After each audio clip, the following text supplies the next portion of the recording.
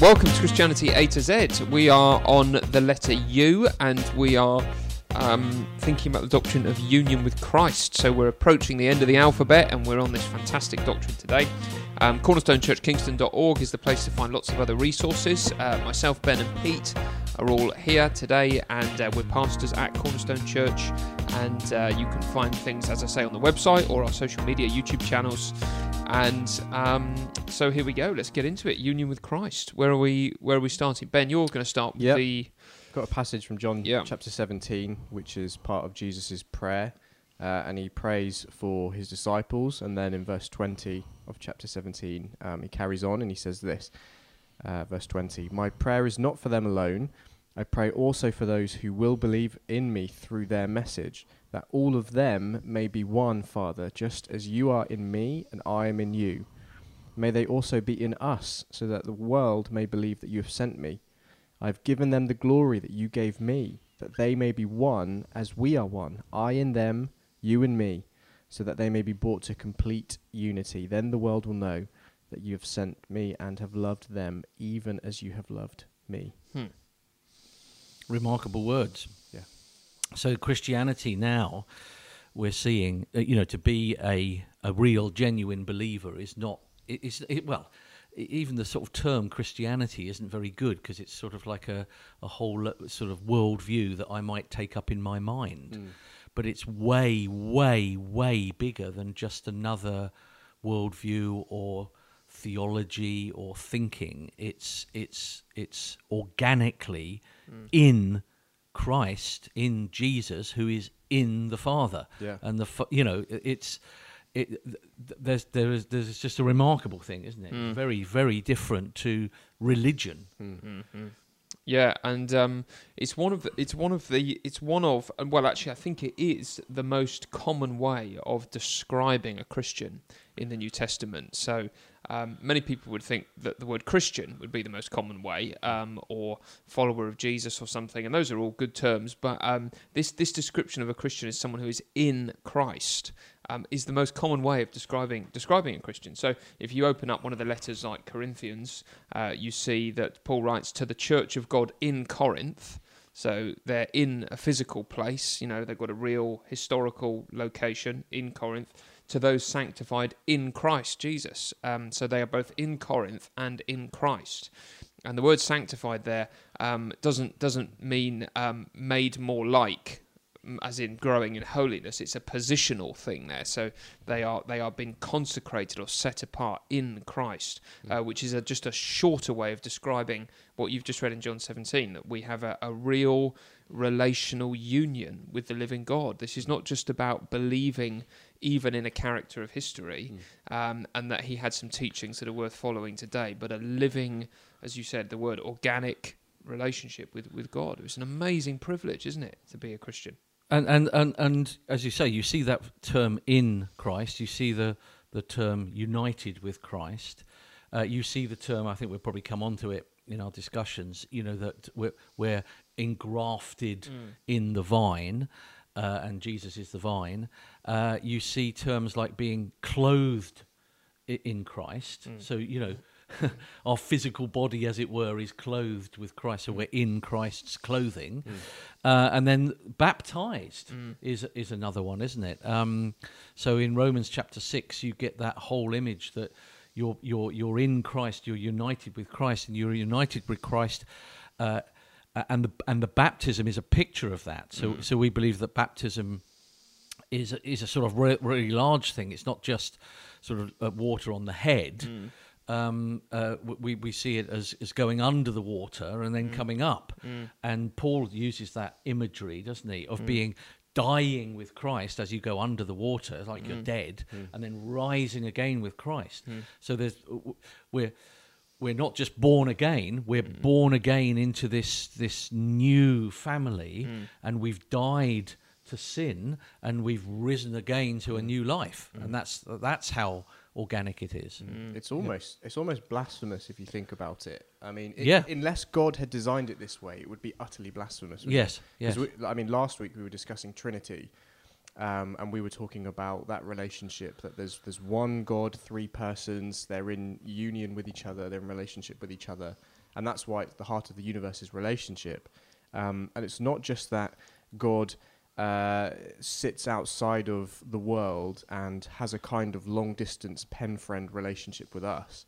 But he, in a sense, I mean, in John 17, we read at the beginning, Jesus' words are I in them and you in me. So the Father's in the Son, and the Son is in us in some sense. As we're united to the Son, we're somehow united mysteriously into the Godhead in a way, which is just, it's all, I mean, any other religion that would say that would be utter blasphemy, wouldn't it? And yet it's Jesus' words, which is why we can trust them and marvel in them. Yeah, I'm glad you put it like that, because it's not just us in Christ, it is Christ in us, isn't it? And sometimes it's, his Spirit is in us and that, but that's the united with Christ. That's why united with Christ is a great word, isn't it? He's in us, we're in him. And as you were drawing on just now, that includes, that really, when it's talked about in the New Testament, finds itself in the work that Christ achieved for us on the cross and in his resurrection and in his ascension. That, when Paul says, I have been crucified with Christ, and it is no longer I who live, but Christ who lives in me. What he's saying there is that Jesus did not only die for his sins and for our sins, but there's a sense in which I died with Christ, that actually my old self and my sinful nature was buried in the tomb. And when Jesus stepped out, Tom stepped out, to a new resurrection life. And when Jesus went back to heaven, I went back with him. When he sat down, I sat with him, and my life is hidden with Christ in God now. So there's a sense in which I'm here physically in Kingston, but I'm sat with Christ in glory, because the union is so complete and so true. And as with the Trinity last week, there are, you used the word marvel, and I think that's good. There are depths to this, and it's hard to find all the language that we need to explain this properly. And there are depths and a mystery element to it. But it's wonderful. Well, I mean, just to emphasise this, I mean, let's read. So in Romans 6. Verses 3 to 5, it says this: or don't you know, so he's talking to Christians, don't you know that all of us who were baptized into Christ Jesus were baptized into his death? Then we were therefore buried with him through baptism into death, in order that just as Christ was raised from the dead through the glory of the Father, we too may have a new life. And then for if we have been united with him in a death like this, we will certainly also be united with him in a resurrection like his. So exactly what you say. It's like we're dying. Well, the Bible describes Christ as the head of the church, and then it uses pictures like birth pains of sort of the new creation. And the head is the thing that is born first, right? And then the rest of the body comes. So, and also Christ is talked about as the first fruits of the same harvest. So there's a harvest time, and the first fruits are the first fruit that appear, but in that harvest, and the rest of the harvest follows the first fruits, and that's the picture that Christ is. So if Christ has been raised from the dead, as he's ascended into heaven, and he's sort of sat at the right hand of the Father, we can't help but follow him because we're attached to him. Organically connected. And sorry, so it's worth just sort of pushing that a little bit. So it's not. We now haven't got a faith here that God in his utter grace and kindness has just come in the Lord, the word just is ridiculous, in the Lord Jesus Christ, and died on the cross for our sins. He has done that, of course, but he's not just sort of died, sort of taken our sin and died on the cross. He's actually come and died with us, and we've died with him. And I think that's really important, because it's not just me saying, oh, he's just taken my sin and then I can carry on and live my life. No, he's so cleansed us that he's taken us into the death and the punishment that he suffered. He's so taken us there. He's cleansed us of sin so that we're a resurrection people now. And I think that's really different to just this fact that there is a saviour that's come and saved us and then sort of cleared off and we're back to ourselves.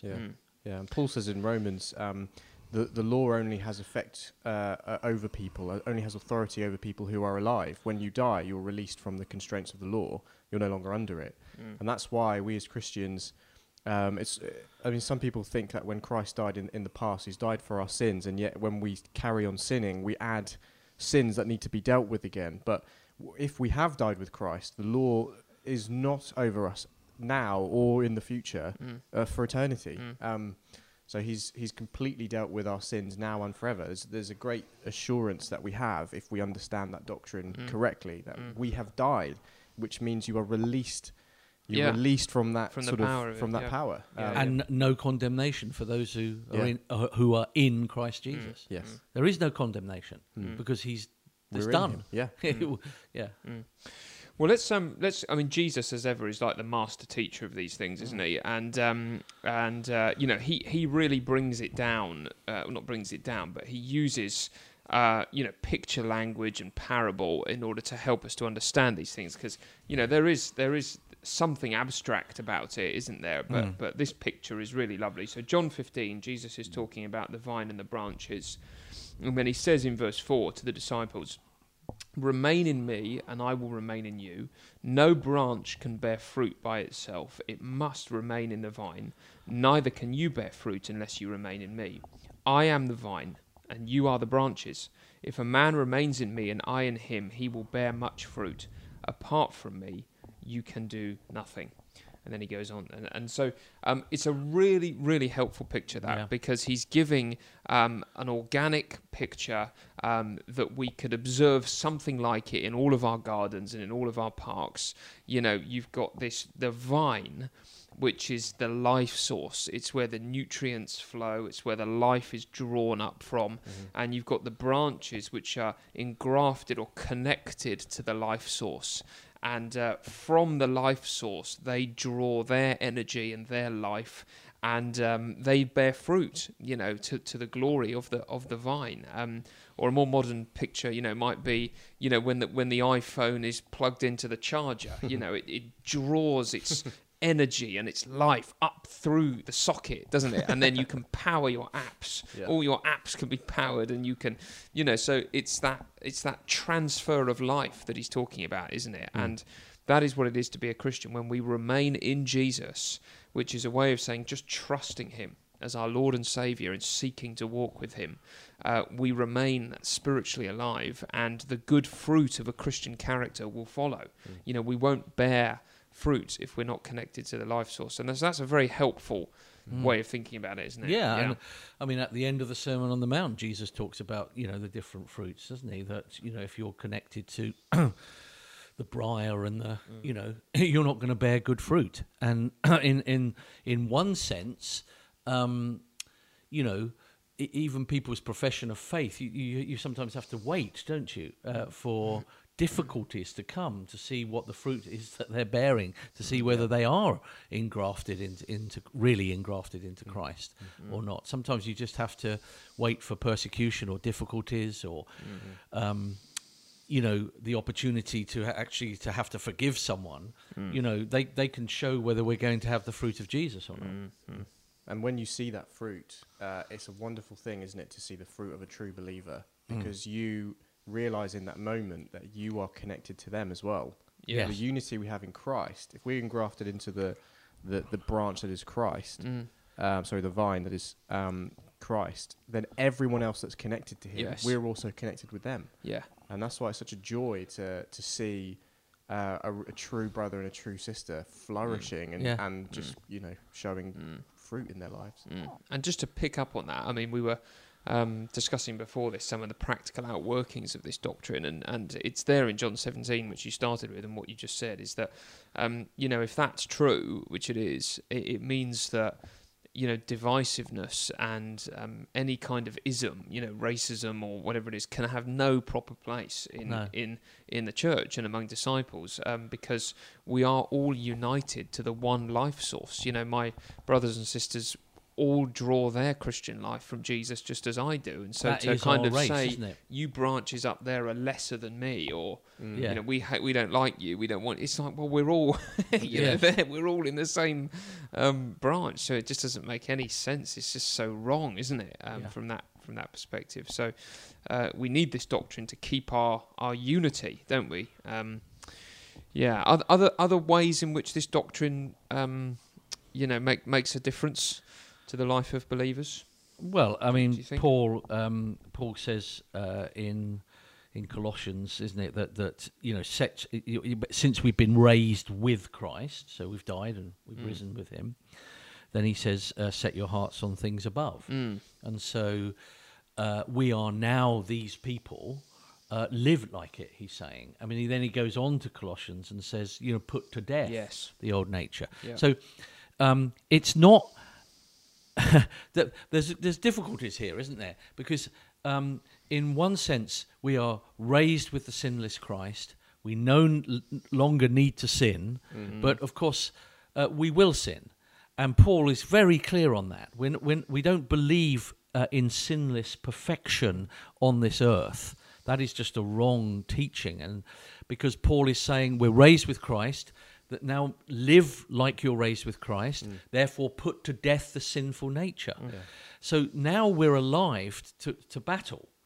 And I think that's what we've got to remember. We're not made alive in Christ to sit back and say, okay, I don't do anything. Yeah. We're made alive so that we can now fight. We can now go to war. We can now go and fight against sin.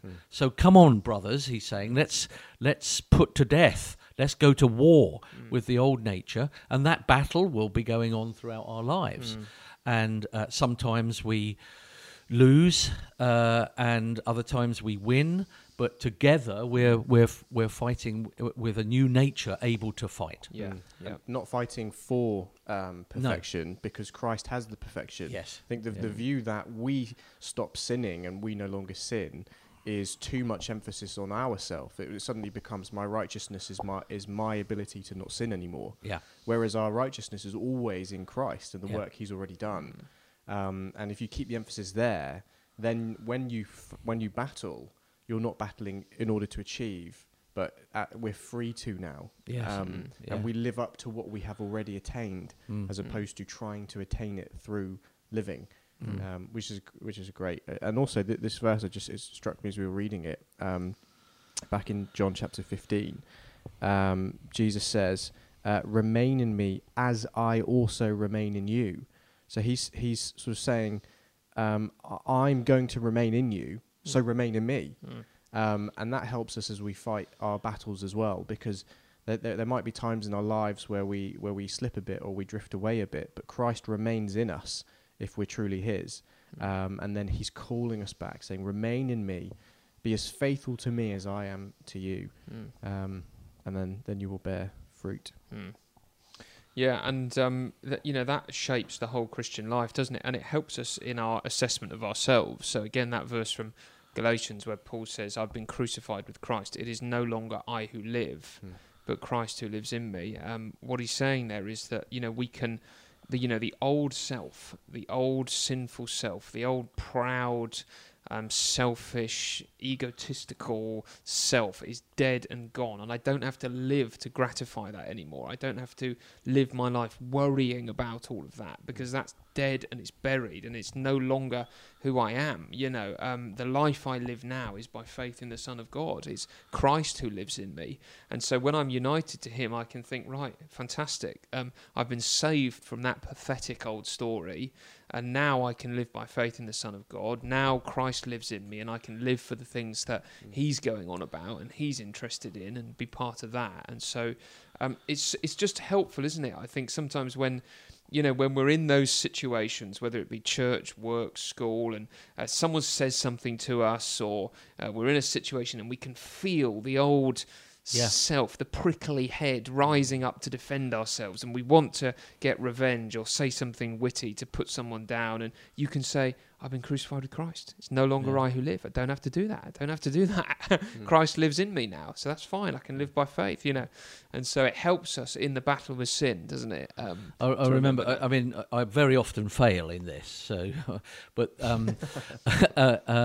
I was listening to an open-air preacher in Cambridge, and it was brilliant. He had a great crowd, and there was a couple of local lads that were really horrible on the edge and trying to disturb this bloke. And I thought, okay, well, the best thing I can do is to try to engage the local lads so that the others can hear this bloke. So I just started chatting. And they were not wanting that and were getting more and more angry. And I was just saying, I was just trying actually to be quite pleasant, just to draw them away.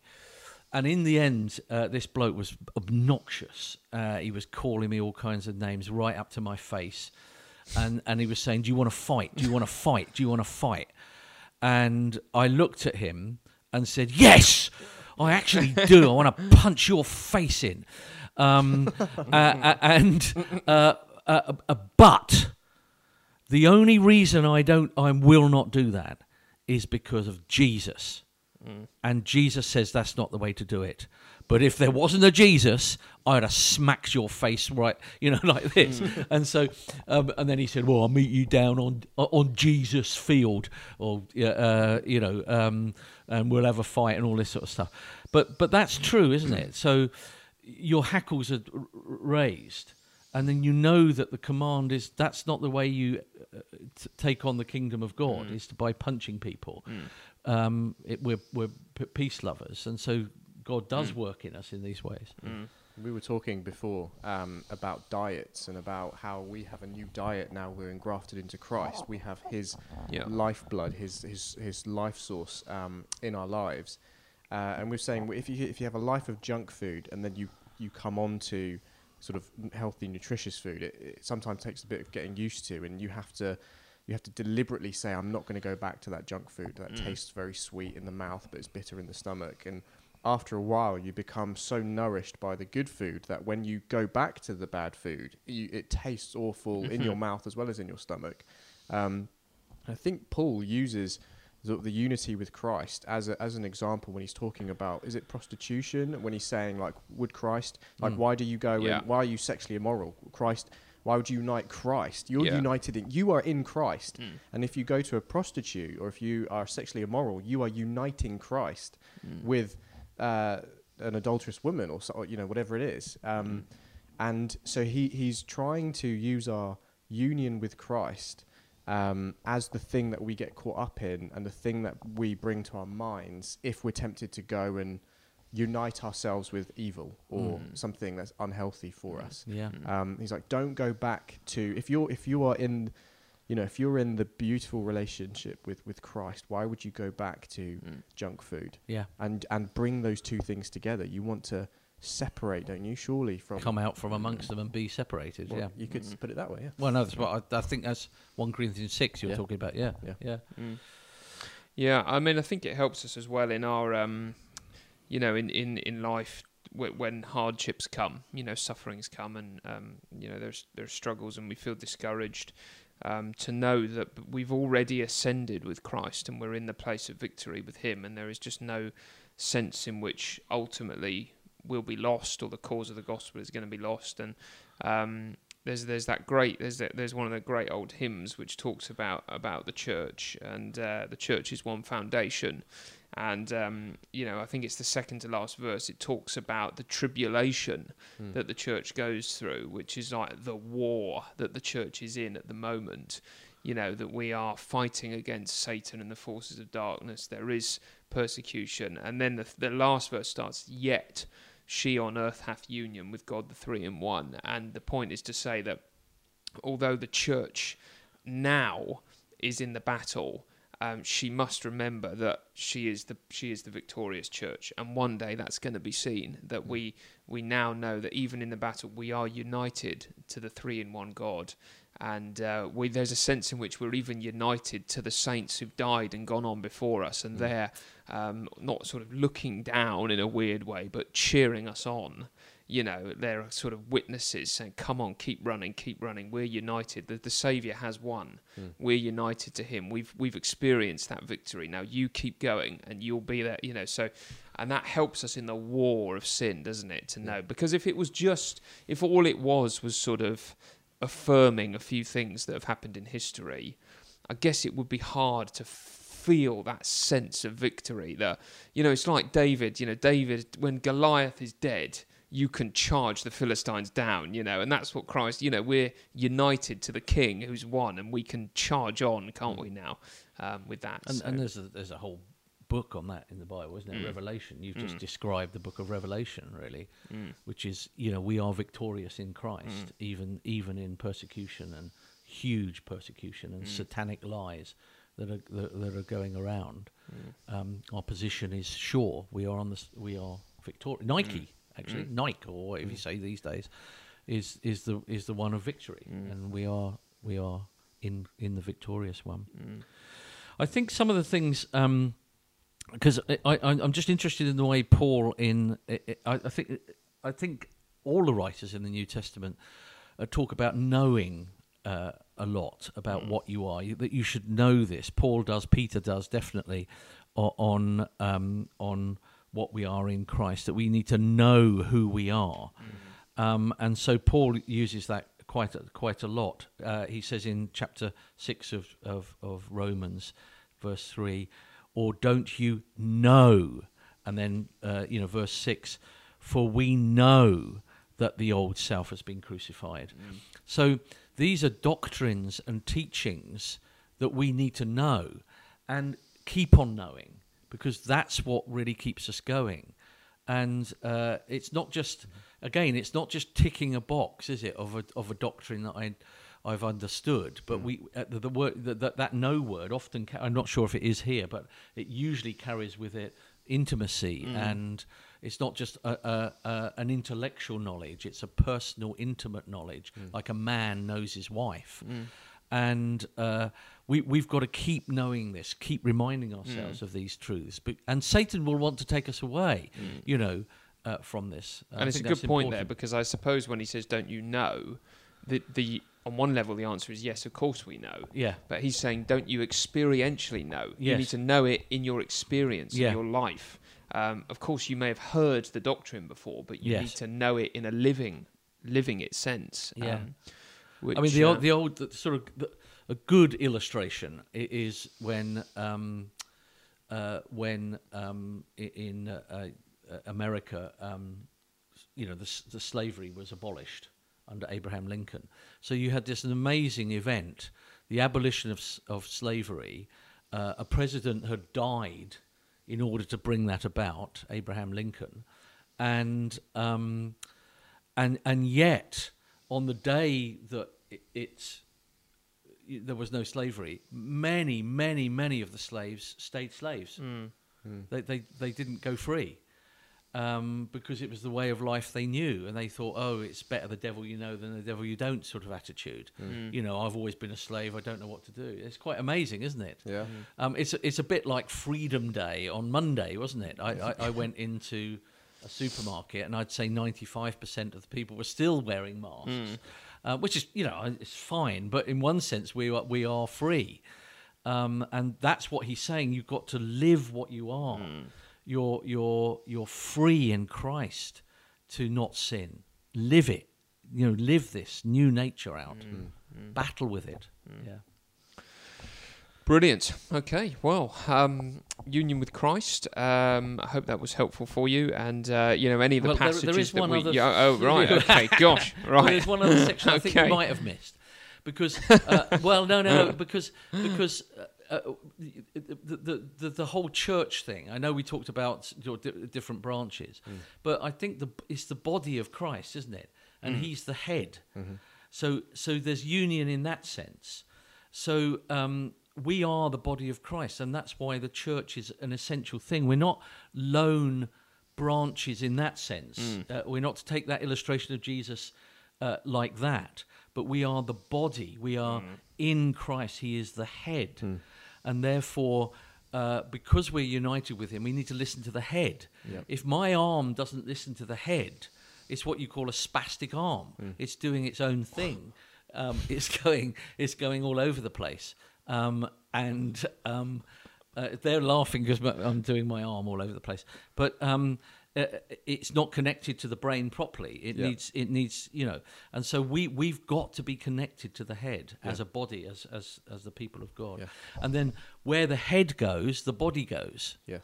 And Christ has risen, so the body will be risen, and we will have even a physical body like Christ's new body. And the same sort of things are going to characterize us then, aren't they? Because if you're all, if you take an apple tree as an illustration, if you're all connected to the same tree and you share the same DNA, you're going to produce the same kind of fruit. And that's the amazing thing about the church, because, if you just take our church, there are so many different types of personalities, and there'll be different likes and dislikes, and, so different in terms of character. And yet we're all, by God's grace, looking for goodness, kindness, self-control, patience, love. There's the same type of fruit coming off every branch, despite the differences, because we're connected to the same life source.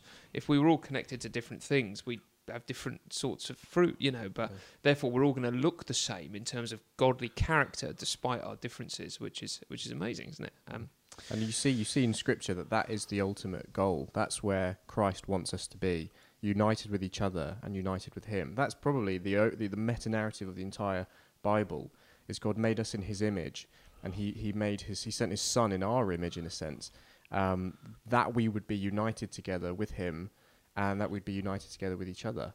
Yeah. So that is the picture of heaven, isn't it? God's people with God. And actually, we're better off than Adam. Yeah. And that's God's great plan. Yes. So he didn't finish with Adam. Yep. In the garden, just knowing, walking with the Lord in the cool of the day. Yep. We've now been brought in. Yes. To and his son has a human nature forever, like us. Gosh. Yeah. There's a lot of stuff there, isn't there? There's lots of branches peeling off. No, it's good stuff. So, and some of this we'll probably pick up on next week, because we're going to be on the letter V and thinking about victory. Oh. So we're going to be thinking more about the Nike victory next week, so that'll be very good. And that was Christianity A to Z. If you'd like to leave us a comment or send us anything by way of feedback, then please feel free to do that. We hope these are continuing to be helpful to you. If you do enjoy them and you've genuinely found them to be helpful, then please do share them. It takes under a second, I would imagine, to share it, and the chances are, if you've liked it, then other people might like it as well. So do share it, pass it on, and cornerstonechurchkingston.org is the place to go for lots of other resources as well. Thank you.